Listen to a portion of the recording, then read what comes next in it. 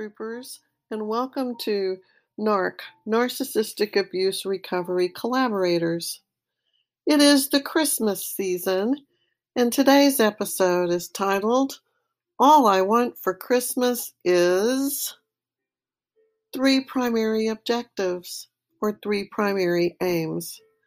The narcissist sociopath with the cluster B personality disorder desires 3 essential things that are required for survival. The National Institute of Mental Health suggests that approximately 9.2% of people in the United States meet the criteria for a personality disorder, which includes narcissism and antisocial personality disorder, which is also known as sociopathy.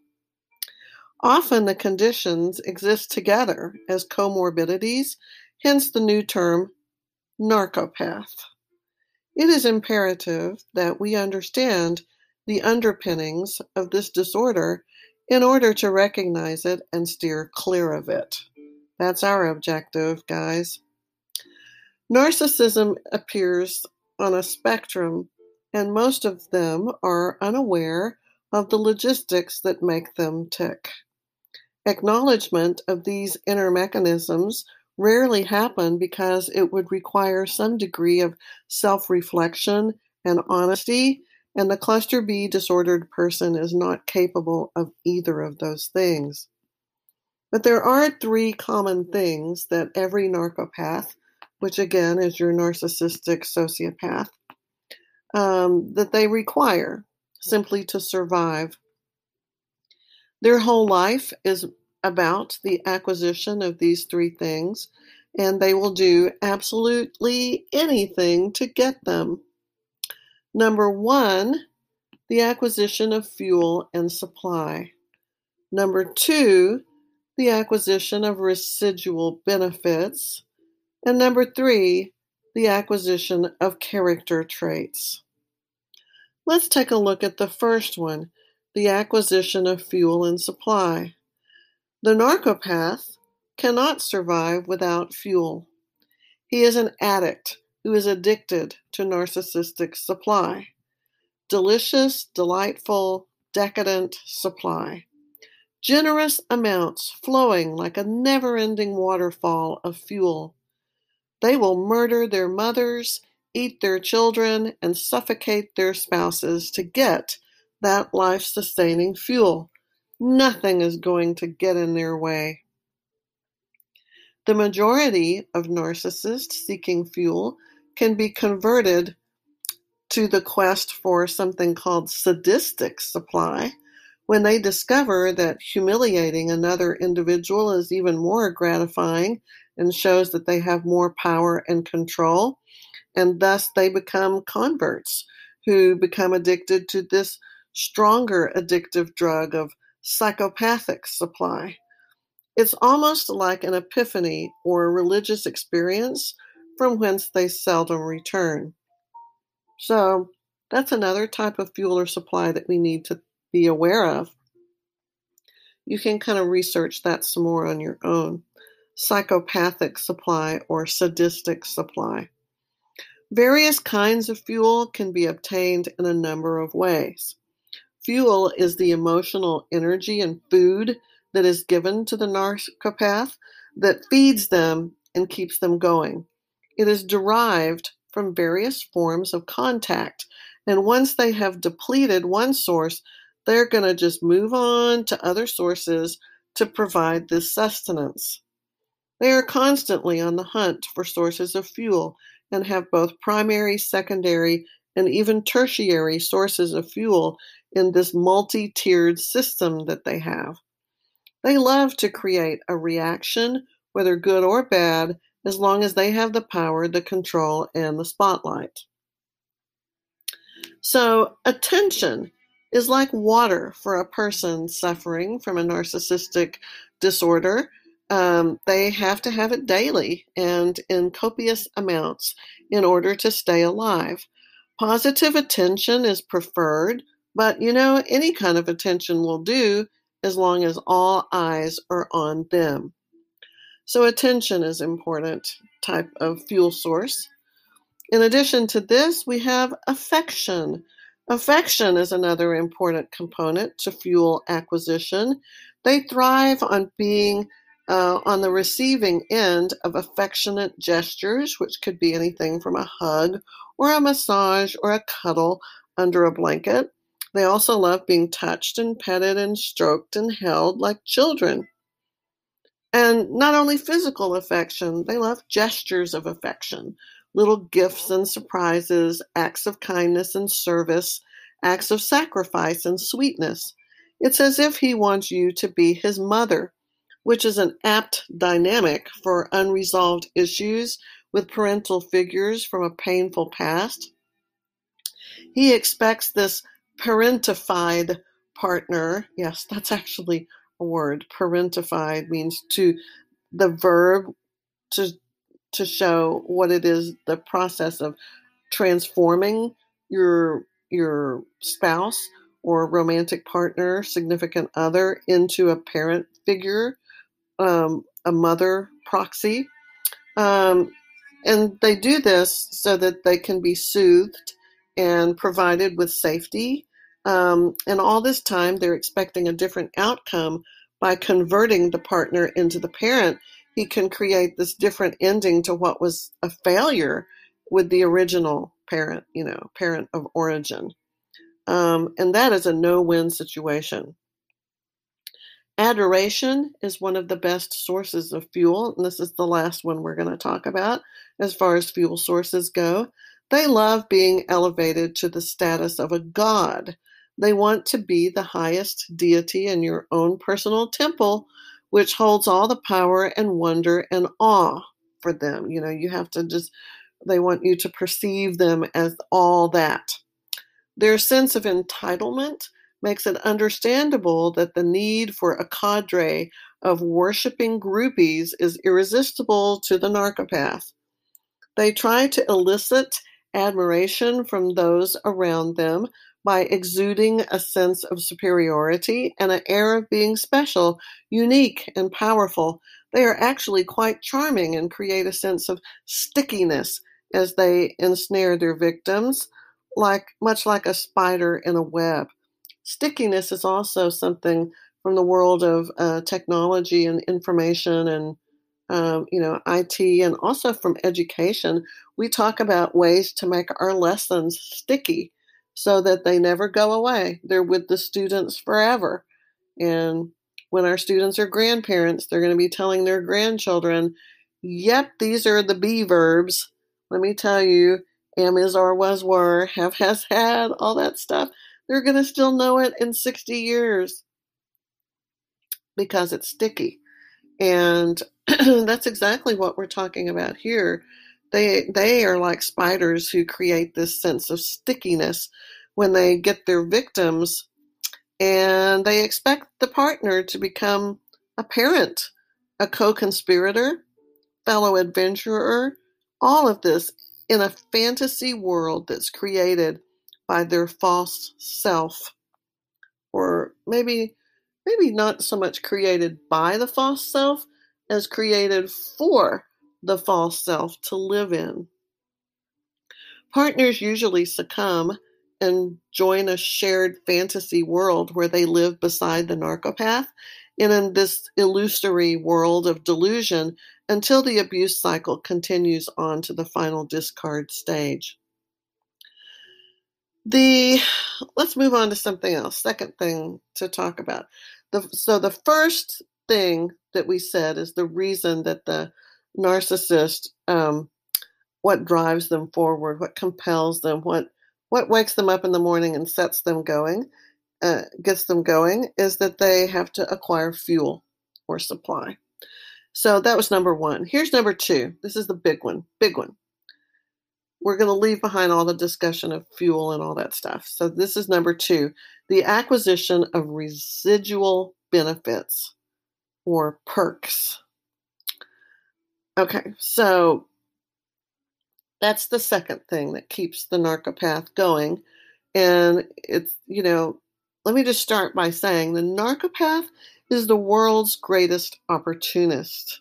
They are survivors of the highest caliber.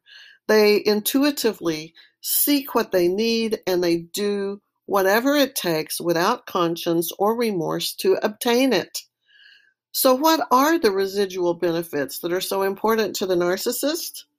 Well, it's anything and everything that you have that the narcopath might want. Since they are entitled and have no boundaries, they believe that these resources you have to offer are theirs for the taking.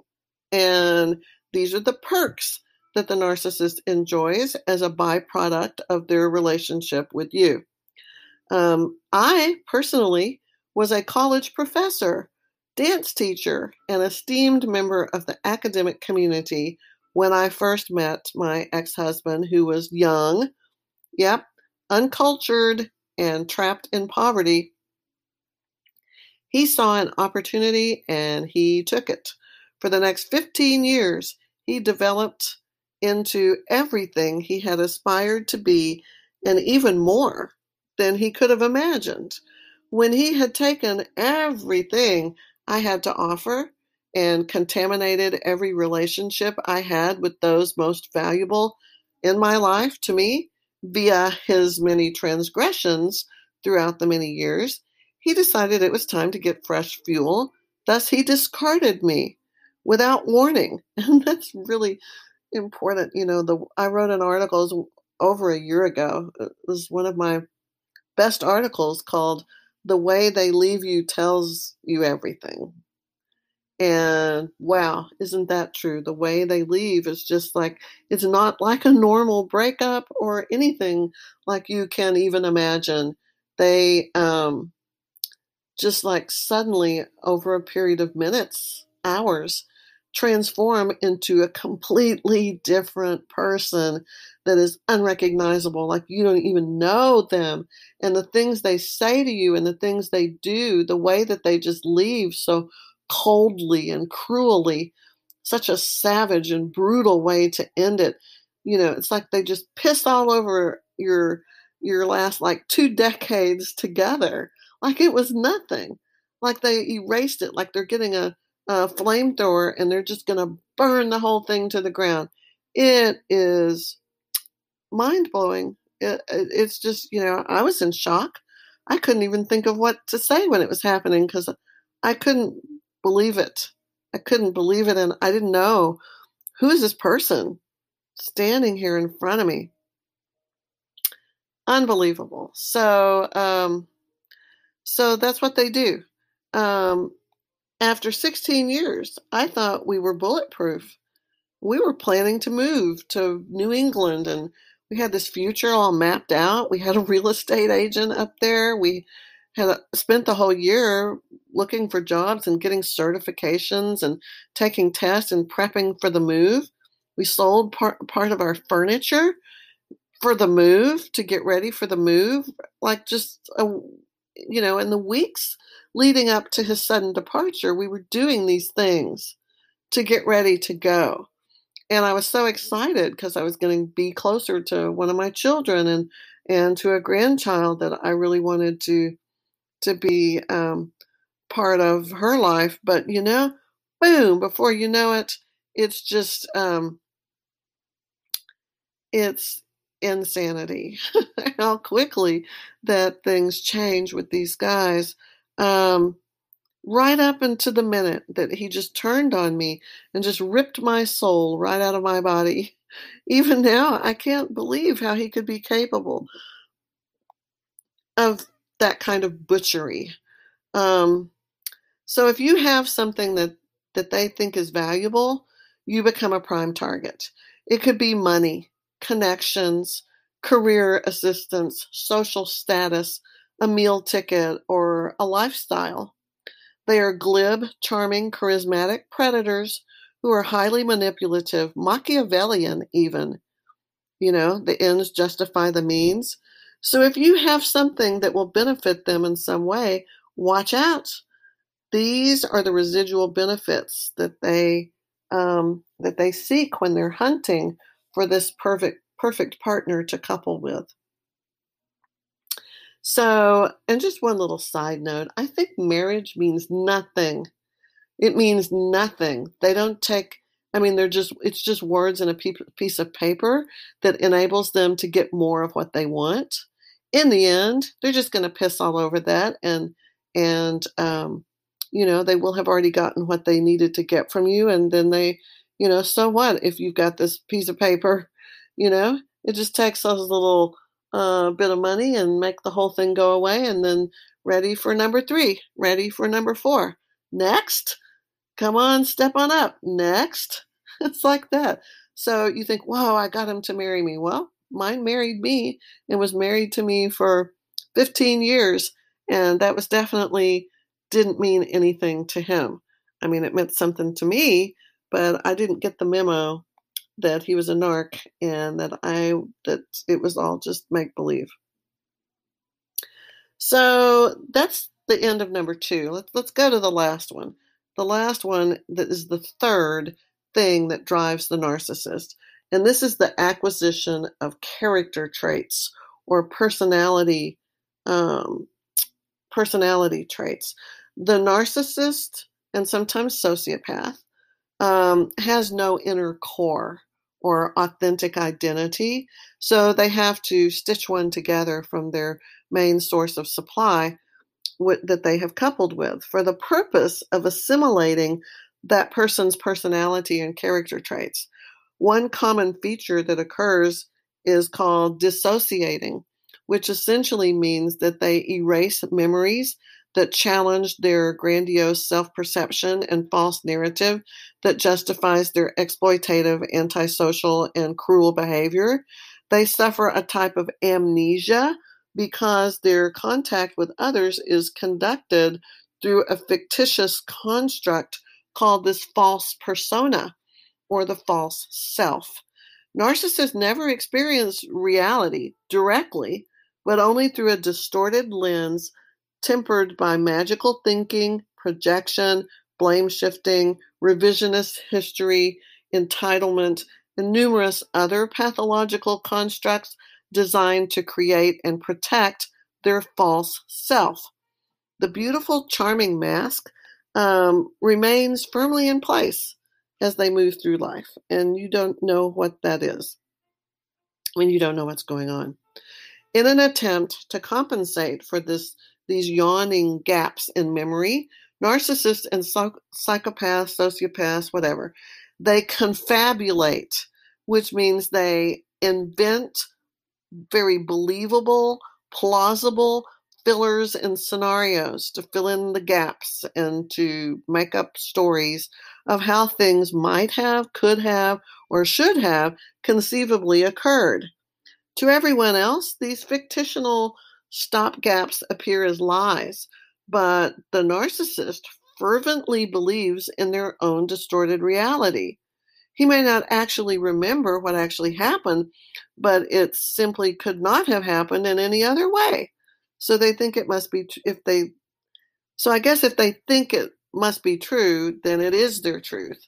And I can testify on this one all day long about the things that my narcissist ex, sociopath person, I can tell you hundreds of things that never happened that he says did, things that did happen that he doesn't remember, or he makes some excuse why that's not true.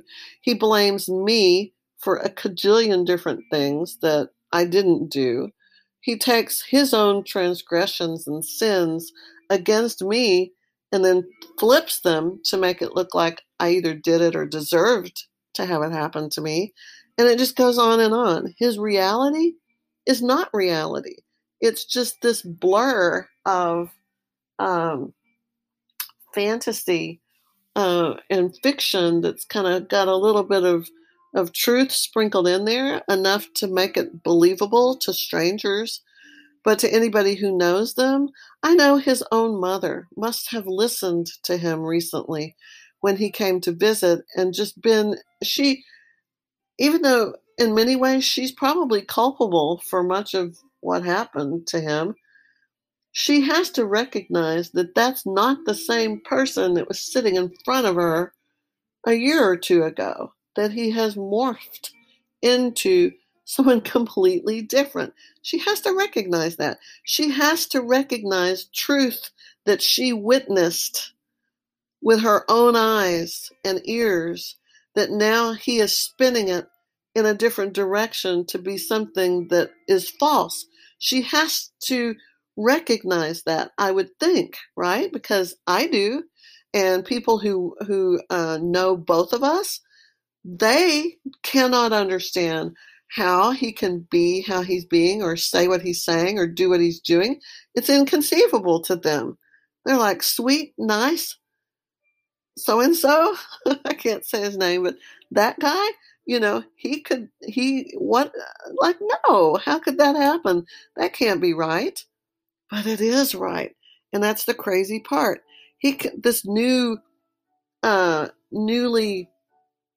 whatever, maskless, revised person that he has become, now that he's attached to a new replacement. For me, he has a new mother figure person to feed off of. Now that he has her, he seems more stable, but he's unrecognizable. And what he says about everything, well, the people that know what really happened are flabbergasted.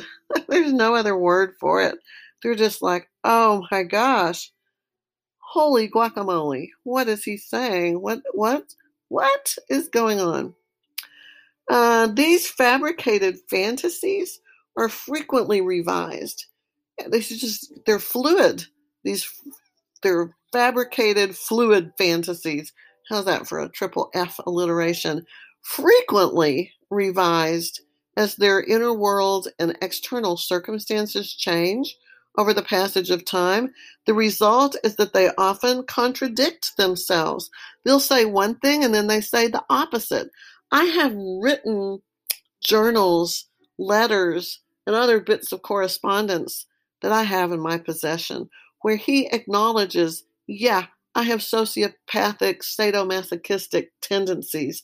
Yeah, I have no empathy for other people's suffering. Yeah, I have this, that, and the other. He wrote it down while he was in therapy and stuff. He acknowledges that he has that, and I called him out on that recently, and he said, "Well, I don't know. I don't remember writing anything like that, and if I did, how old was I? I must have been really young," because that is his excuse right now that he uses all the time, was that he was too young to know anything or do anything or be responsible for anything in our whole 15 years of marriage, because he was too young when we got married. He was like 19 and whatever, he was like not even old enough to know anything. And so that's what he's going to go with, There's people who get married younger than that, who live happily ever after for the rest of their lives.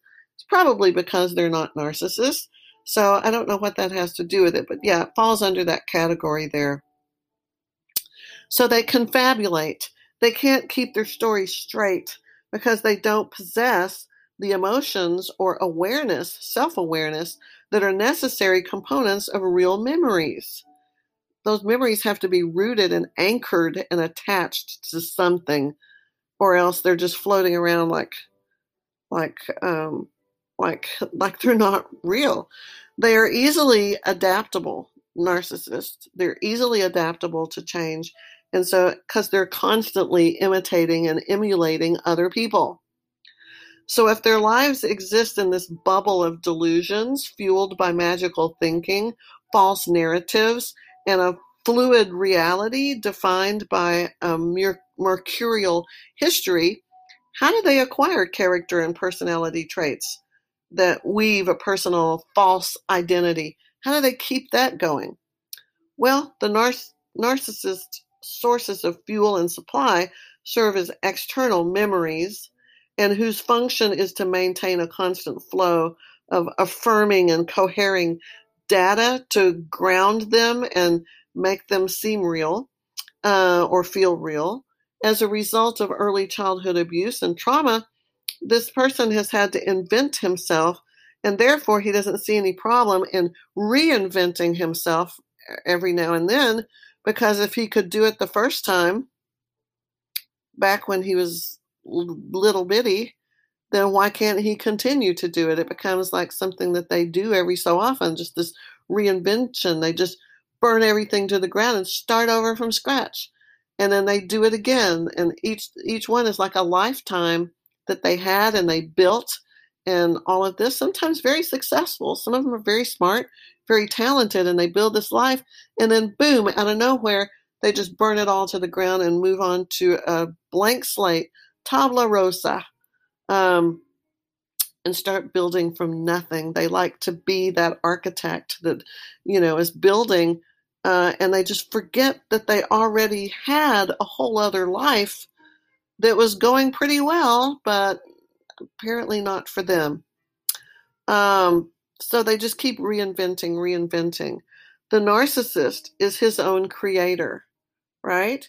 He is his own God.